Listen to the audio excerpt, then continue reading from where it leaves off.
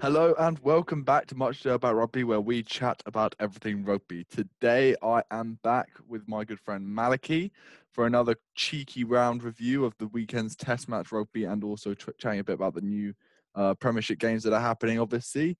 But before we go into all the analysis, should we say, we should probably mention our socials. So we have Instagram, tag at Much Ado About Rugby. We're on Facebook. And you can also find the podcast available on Apple Podcasts, Spotify, Anchor, if you know what that is, and also YouTube, obviously, if you want to look at our beautiful faces. A lot of you don't want to do that, apparently, but that's fine. Anyway, without further ado, we'll move straight into the key match of the weekend, especially for us England fans. England-Wales, which happened yesterday at the time of recording. We had a very, very, Mal, how would you describe the match? Would you describe it as close or? I don't know. It was a bit of a weird one because I don't know. I was kind of just like kind of worried the whole game. I don't know if you could tell on the chat. To be fair, I did say I'm worried quite a few times, but especially when we conceded that try early on, I was like, what is going on? Like passes weren't going to hand, like all that kind of stuff. Like I just didn't feel like we had that normal flow that we usually have when we're playing at our best, and I feel it was quite a close competition. So yeah, I don't know, I wasn't convinced by England's performance, but I'm just happy that we did get the win because I really, really don't like losing to Wales. Really, probably the team I'd least like to lose to be honest. Yeah, I think England misfired a bit, but I think I wasn't necessarily worried like you were. I guess I was just more like. I guess I was just more like, come on, let's just score a couple more tries. I mean, we only got two in the end. It was Slady and Makavinapola trundling over. Um, but all the statistics, if you look at them in a bit more detail, they are all massively in favour of England. Like England had double the amount of meters made than Wales. They had, 2/3 possession, 2/3 territory. All of these statistics show that England should have really made the scoreline a lot larger than it was, which ended up 24-13. And I just think it was that, clinical nature that we often see with England, where they can just execute. If they have a line out 5 meters out, they will score, which is Yeah, what we're used to saying. But we just didn't see that from this England team. Despite that, I thought that the likes of Sam Underhill, who did get man of the match, had an absolutely outrageously good game. Seriously good tackling again from him, like we're used to seeing. Anyone else that stood out for you? to be honest, not a lot. To be honest, because I think it's hard. It was hard to pick a player out really when no one seemed to be playing amazingly well. Like as a team, it Mm. performed, like got the job done, but no one really stood out to me. Obviously, Sam Underhill, he'd been in good form, really good form. Like against Ireland, I think his tackling is just so good. Like he just smashes people back the whole time, and I don't know why. I think in the Ireland game, his dominant tackle rate was like 60% or something like that, which is stupid. But I don't know what it was for this game. But yeah, he was really good. But I don't know. I just thought the whole game, like we were playing a bit of a different game plan. I think this is obviously something that Eddie's trying to get, that where we can adapt our game to the opponent to be able to finish the job, like no matter what kind of play style is. And I think we definitely saw a more territorial, uh, more territorial approach to the game today, where like any opportunity had, we seemed to just kick it through. Um, I wasn't overly convinced by George Ford today. I think I liked having Ford, Slady, and Lawrence as the 10 and the centres, but I mean, we got the job done. I guess it must have been part of Eddie's plan to maybe have a bit more creative for the kicking. Um, Mm. Having obviously Slady's really good at kicking as well. So yeah, I don't know. No one massively stood out for me for the England team other than Underhill as well. But it was good to see. It was funny. I did find it funny when what's his name? who got injured? Someone got injured. Oh, Daly got that ankle thing that, and Burl thought he was going to come on. Um, and At like, fullback. yeah, he was like getting gas. So yeah, that would actually been quite sick. I don't know how they would have worked that. They must, I think Slady would have gone to 15 surely, and yeah, Bell would have gone into Bernard would have gone into the centres probably. yeah, That would have certainly been interesting to finally see him make one of those random moves that we know, like Ollie Thorley at flanker or Jack Noel at flanker or Ben Earl in the yeah. centres. Oh, I do. Wants to make every player play in every position apparently. So Yeah, he just wants like so many versatility players, like play or whatever. Is it versatility, utility? Yeah, he just wants yeah, so many players like that because obviously he's running the 6-2 with the finishers. So he's got the 6 forwards and then only 2 backs. I don't even know who our 2 back subs were. Willie Hines. Oh no, Dan no, Rob. it's Dan Robson and Anthony Watson. Oh yeah, which is quite good. What did you make of Watson? Because he hasn't really been playing that Um, recently for England. I don't know. I thought I didn't have loads of time and space to do what we know he can Mm, with his gas, but I think he did all right. You know, under the high ball a couple of times was okay. Did get to show a tiny bit of gas in places when he got the ball from deep, but obviously just not being given the opportunity really in a game like that where it's just kick, kick, kick. yeah, Um, I'll get out to the wings at also, that point. just to comment on Wales, everyone's gassed for Louis Zamet. The I call, didn't really get it. Like, yeah, he looked yeah, dangerous, but comparing him to Shane Williams, this guy's played like 2 matches for Wales and scored 1 try. And we know what he could do in the Premiership and stuff. He's just pure out and out gas, and he's yeah, definitely a good player. But I think we just need to calm down a little bit on the whole Louis Zamet thing because he's not necessarily proved himself in yesterday's game. I don't think as yet. yeah. Um, No, I think he had a good break. Like I think he had a good couple breaks where he was kind of forced to the touchline. He had to kick, which is like obviously the right decision to make. But I just don't. He as you say, he is just a bit of gas. I don't think he's like Johnny May who can make a break out of nothing. I think that is the difference because they're both obviously like really quick players, but Johnny May obviously like as shown last weekend didn't really get much of, and I didn't know if he got the ball this weekend, but Johnny May can make something out of nothing. You can see in the game he's always trying to do those steps where he's trying to get someone off balance and make a break and then just accelerate through the gap. But whereas Zamet is a bit more, he needs a bit more the space at the moment, which maybe Wales could try adapt their play style to utilize that a bit more because obviously there was the one where he nearly got past Watson. He had mm, to kick it, and he probably would have chased that at least down decently well if Watson hadn't got in. I think he got like a tap tackle that brought him down. So that was a really good defense by Watson, to be fair. But yeah, I think commentators just absolutely love him. Like they actually like, yeah.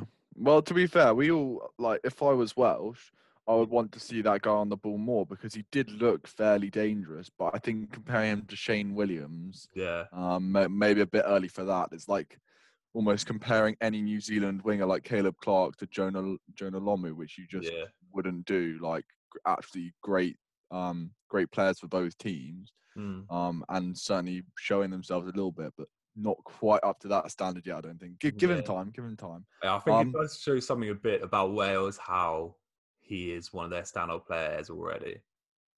yeah, I think they do. They they have tried to blood a few new players.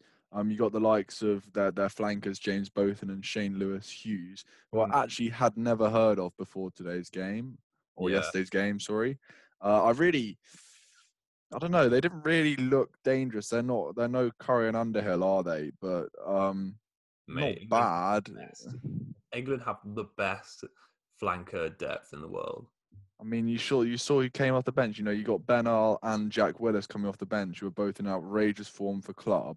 And yeah, Jack Willis came on, made a really good Jackling steal like he did against Georgia and like he's been doing the whole way through the Premiership. So I just think who was Wales's subs? Aaron Wainwright and Will Rowlands. I mean, it's not exactly game changing, is it?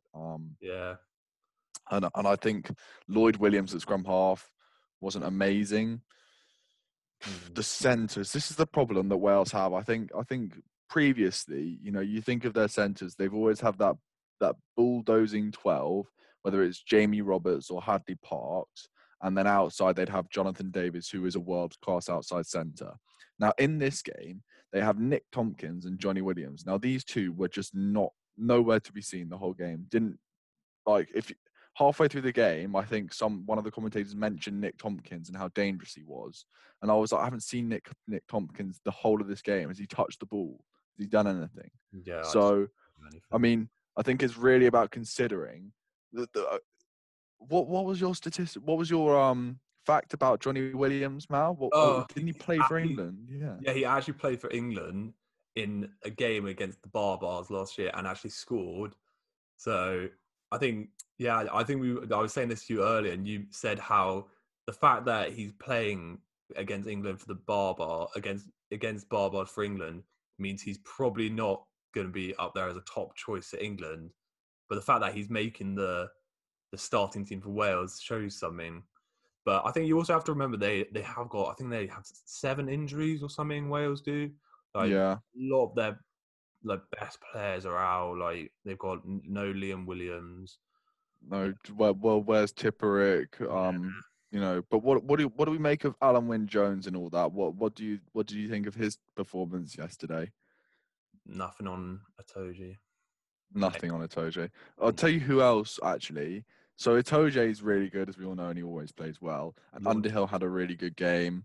Launchbury, Mate, he actually just does the groundwork and does it really well, and also has really nice subtle hands. Can carry well. He's so just a really, really solid player. And I did see a post this morning on the Good, the Bad, and the Rugby Facebook group saying how underrated he is, basically, and how he should definitely be up and around there for the Lions. We talk about Itoje and James Ryan. As far as I'm concerned, James Ryan and Ireland's form doesn't really credit any or deserve any credit at the moment. They haven't really been performing. I think but Joe Launchbury's part of a winning side. He's got that winning mentality, and he just does everything really well as a good line-out operator. So yeah, I think with Launchbury, he was obviously out of favour for starting spot for a while. I think he's obviously it's like how it is. Like sometimes you get an injury and you make your break. Obviously, to make his break back into the team, like no Courtney Laws, and then obviously having an outstanding season with Wasps. I think really is it shining the spotlight on him a bit more, especially now. And now he's been back in England. Is really good to see him, and he's actually really bloody useful. Like it's good to have him as more. I don't know. I don't even know how you describe him. It's just he's just good. Like he balances with Itoje really well in the lock partnership. And yeah, I'm definitely keen for him to stay in there, even with because I think we don't need any more big hitters.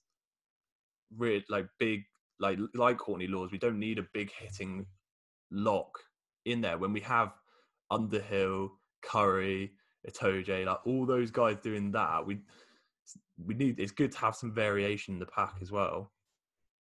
Exactly, and I think Joe Launchbury just he doesn't need to shout and make himself heard like Itoje does. He just does everything really well. And I think his teammates, I know I appreciated people like that who did their work quietly and just but did it really well and focused on getting their job done for the team. Whereas I guess Courtney Laws does kind of do that. He's not as loud as Itoje, but it's anyone as loud as Itoje. But it does bring a nice balance to that second row and the England pack. But anyway, that match ended 24-13. A little bit disappointing that we didn't see England score more tries. But at the end of the day, a win's a win, and Wales can go and cry about it. So that's fine. moving swiftly on then to the game that was on before that game, the France versus Italy game. So this game was essentially, well, we all knew what the result was going to be, and it ended up that way. France played an out-and-out second team and won 36 points to 5 against a basically full-strength Italian side. Obviously, I didn't watch the match. I was at work, but yeah, just looking at the French team. There is only one person who I would say is a starting. If they were playing England next weekend, there's only one person in that team that I would say would most likely start in the game against England. In a full fitness In team. a yeah, exactly, and that is Teddy Thomas. Which just shows you maybe some of the depth that France have, and they've beat this Italian side by 30 points. Yeah. You definitely have to give credit to France that being able to do that. But I think there are definitely some players who look good. Like I really like Matthew Jalibert. I really think he's quite good as well. He's like a really good backup to Intermac. Obviously, I think Intermac is the starting one, but I think I'm not. I can't even remember. Can't remember what team he actually plays for. Is it like Bordeaux maybe or something? But I think seeing him play for France these last couple of games and in the Challenge Cup, I think it was Bordeaux he plays for or something. One of the French teams, but he played in the Challenge Cup. I thought he was really good there. So I think it's good that he's getting a chance to play in the Autumn Nations Cup. But yeah, no, I think when you're playing Italy and you know you're probably going to win, it's worth resting some players when you're going to be playing England, who are obviously the biggest contesters for France in this competition, and you don't want to get any big injuries to Dupont or any of the guys. So I think it was definitely the right decision for France to do, and they obviously were confident with that decision. But I do feel a bit bad for Italy because I just think they have been looking better. Like every week, they have actually been looking decent. Like even playing against like a second string French team, they still I think they got a try or two. I can't remember the score. They got one try, and it was actually quite a nice try. I think it was Carlo Cano went over in the corner, but it was like the first points of the game basically. Yeah. And it always just seems that, I mean, we look at when the tries were scored. Let's just have a look. I can't find it. No worries. But yeah, they were all scored kind of after the 20-minute mark. You know, Italy basically held off and managed to stay in the game for a relatively long amount of time.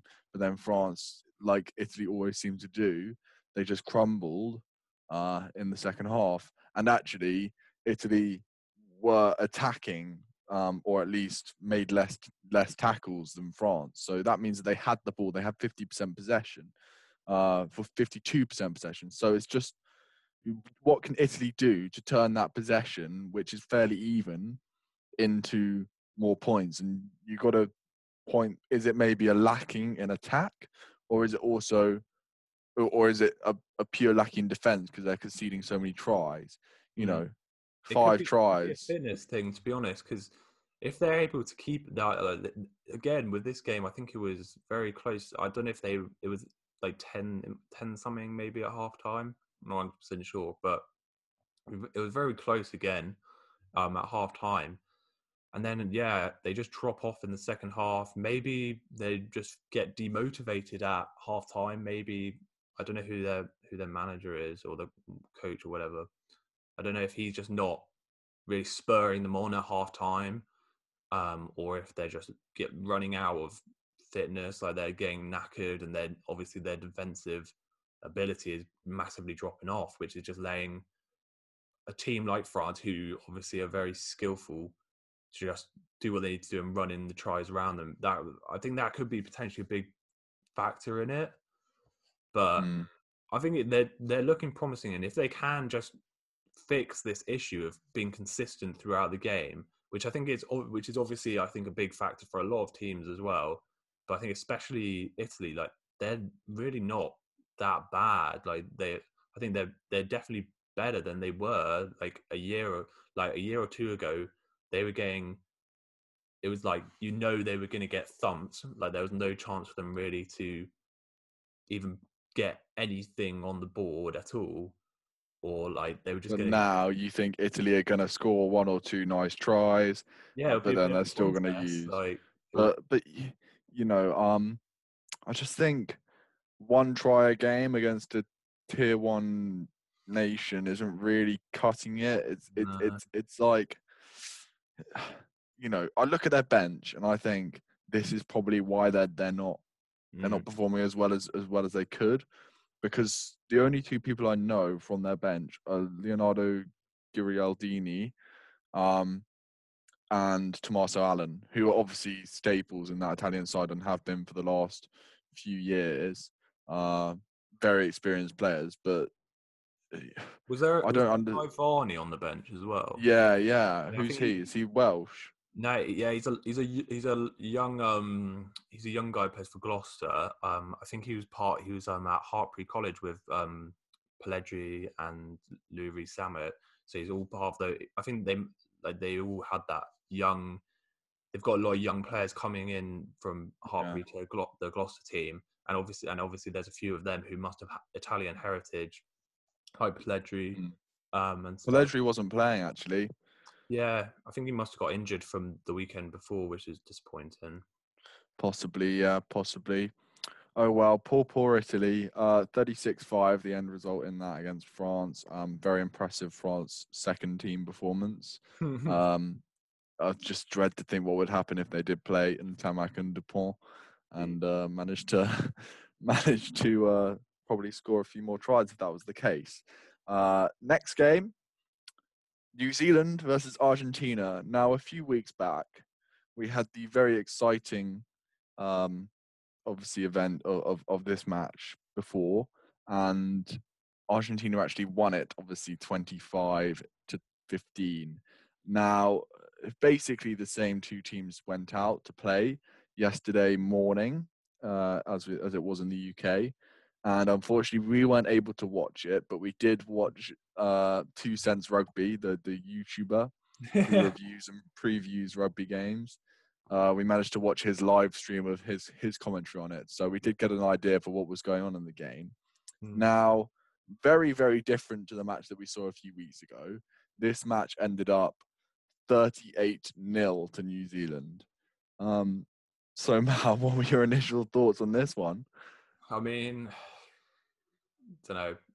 Argentina, like obviously, if they, I don't know how it can swing so much. Like I don't know if Argentina just didn't really change their game plan much, and New Zealand just took that and just analyzed it and worked out all their weaknesses, where they were bad on the day, and obviously took advantage of that to put on the points. I'm not sure what the score was at halftime. I think it was fairly close again, and then they just New Zealand just brought on their I think finishes. it was 10-0. Yeah, 10-0 at halftime. And I think this is potentially quite a common theme at international rugby, is having depth as in your finishes. Because if you're bringing on really high quality players where the difference between your starting team and your team at the end is not that big a difference in quality, then you're going to be, and especially in comparison to another team who may be bringing on not the best players, then that's really where you can take advantage and exploit the other team's weaknesses. And I think that was obviously shown by Will Jordan getting 2 tries. I think they were both kind of poachers tries, you could say, but it was still really good effort by him to actually get in the position to get the ball there and then have the gas to finish it off. So I think there's nothing you can take away from him there. Getting 2 tries in a big international, like, is something, and I think he like that may have helped with the momentum. But yeah, I think it's similar to England. New Zealand have really good depth in their finishes, which obviously playing a team like Argentina, who have a really strong starting team but less strong in their finishes, is going to make a big difference, I feel. Yeah, I think the same. But I do think that New Zealand initially felt the pressure really of this fixture because of the fixture before. I think they thought, look, we got to come out here and we do have to win this, and we have to win it convincingly. This can't be like a 22-21 close game, final drop goal kind of event. And we need to stamp our mark on World Rugby, because they haven't been doing that recently. They really have been, subpar for what a New Zealand team should be. So, I mean, 10-0 at half time, listening to Two Cents Rugby, who was a Kiwi, he didn't sound like he had the confidence in his All Blacks team that he would usually have in more recent years. I think he questioned having two first fives or fly halves playing on the pitch at the same time, Richie Mo'unga and Beauden Barrett, because it seemed like, from my point of view, when Beauden Barrett was playing at 10, the All Blacks just were winning everything. And they questioned having, Geordie Barrett on the wing and whether he could move to fullback if Beauden moved to 10, and just all these interesting little nuances in the All Blacks team. But as far as I'm concerned, it's just a lack of clinicality that the All Blacks usually have. Okay, so we talk about England being not as clinical as usual against Wales, but over the last few games that the All Blacks have had, over the last few games, the last couple of months, they haven't been as clinical as they should be, and they either drawn or lost games that they could have easily won with the attacking platforms that they've created. Now, Argentina were defending for most of the match, which means that the All Blacks could have, and should have scored way more than 38 points in this game. I mean, they really didn't fire on all cylinders in the first half. They could have. Um, I I think Argentina defended really well at points, but obviously there were moments where it could have been just two passes out wide and they would have gone in the corner. So I think Argentina were lucky, probably, the scoreline wasn't more, and New Zealand weren't as good as they should have been. But Yeah. that was just my view of the game from hearing a few people talk about Yeah. it, and obviously looking at the stats as well. So Yeah, it's no, all I think it's interesting in because coming after beating the All Blacks to getting absolutely smashed. It's like, I don't know. The All Blacks just don't seem very consistent. I don't know if that's like I don't know if it's down to the coach. I don't know if they made the wrong choice of putting Ian Foster there over what's the the Crusaders coach? Crusaders coach. Oh, I've forgotten his name. Something Robertson or something Robert something. Andy, I John. can't remember. Andy Robertson, yeah. Yeah, I don't know, because obviously the power of the Crusaders being a dominant side, I don't know if maybe he should have been given a shot instead. But I don't know. It'll be interesting to see the game next week, or whenever it is, of Argentina versus Australia, because obviously both have been able to get a win over the All Blacks, but then both have also been thumped by them within within a few games. Like, having that inconsistency in a team, it'll be interesting to see both of those go up against each other to see who is really Yeah. more dominant side at the moment. But I think Also, was it a draw in their last outing, Argentina versus Australia? I have no idea. I I can't. think I think it was, to be honest. When was that? Oh, Yeah, it was on the 21st of November, 15 all. So yeah. I mean, look at these results. Okay, so let me. So you've got on the 31st of October, New Zealand beat Australia 43-5. Then a week later, Australia beat New Zealand 24-22. Then New Zealand lose to Argentina 25-15. Like, how do these results? So how can you go from beating Australia by 40 points to losing two games in a row, one against Australia who you've just beaten, and then one against Argentina who hadn't played a match in in however long, and then the next week, the next time you play, you beat Argentina by 40 points. It's the most random string of results that I've ever seen. Most inconsistent results. Yeah, very unlike the All Blacks. Very unlike the All Blacks. You'd at least expect them. I don't really know, just to win. Yeah, yeah, that's what you expect the All Blacks to be winning like every game. Like they are the rugby nation. So exactly, and I think we probably would have heard about that if our guest had come on today. But no worries, he was drinking, so that's fine. But yeah, I think moving on from that, very poor from Argentina really in general in that game, but also slightly, unclinicality maybe from New Zealand. Interesting. But just to finish off, I think we should have a word about the Premiership. And can I just say before we start talking about anyone else, the Exeter Chiefs are just looking like they're going to absolutely romp everyone this season. really, how have they been Well, doing? they've won 2 games by like 30 points or 40 points. Their points difference at the moment is 67 after 2 games, and they have 2 bonus points. Maybe a factor One of against Bath. Bath, who got to the semi-finals of the Premiership last season, only scored 3 points against them yesterday. really. I don't know. You have to also remember that they're missing international players. Exeter don't have that many international players. Like they've got Johnny Hill, Slady, Yeah, but Bath don't have that many either, do they? Watson. Underhill, Watson. Is Will Stewart? Is he? Oh yeah. To be fair, when you think about it in a bit more detail, Bath have it's quite a few. Bath have got quite a few, and so that could be. I don't know. I don't know if they're. I think if they're not in the match day squad for England, I think they are allowed to play for their club, aren't they? yeah, I think so. I think they can go back and play, but maybe with the bubble rules or whatever, you're not allowed to anymore. Oh yeah, Um, but some more results. Bristol beat Worcester by a lot. Gloucester beat Wasps. Gloucester beat Wasps. What is this? Is this another thing where because Wasps have a few international players, yeah, Launchbury, the Jack Willis, they just rely on those players basically to win yeah. them games, and now Not they're getting 40 points put on them by a Gloucester team that that's a Gloucester team that is pretty much actually the Gloucester team does have quite a full backline. They don't have Cipriani, but not the worst Gloucester team I've ever seen. But then I how look, Quinn's doing.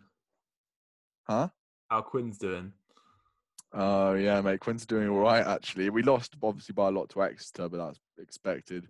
But putting nearly 50 points on Northampton yesterday, 49-29, and an absolute try fest at Franklin's Gardens.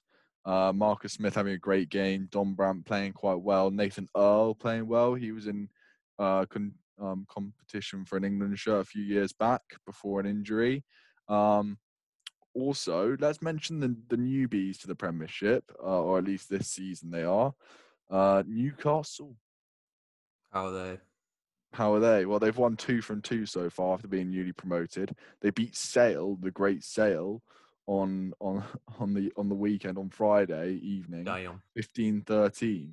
So I don't know what's going on at Newcastle, but they're certainly doing something.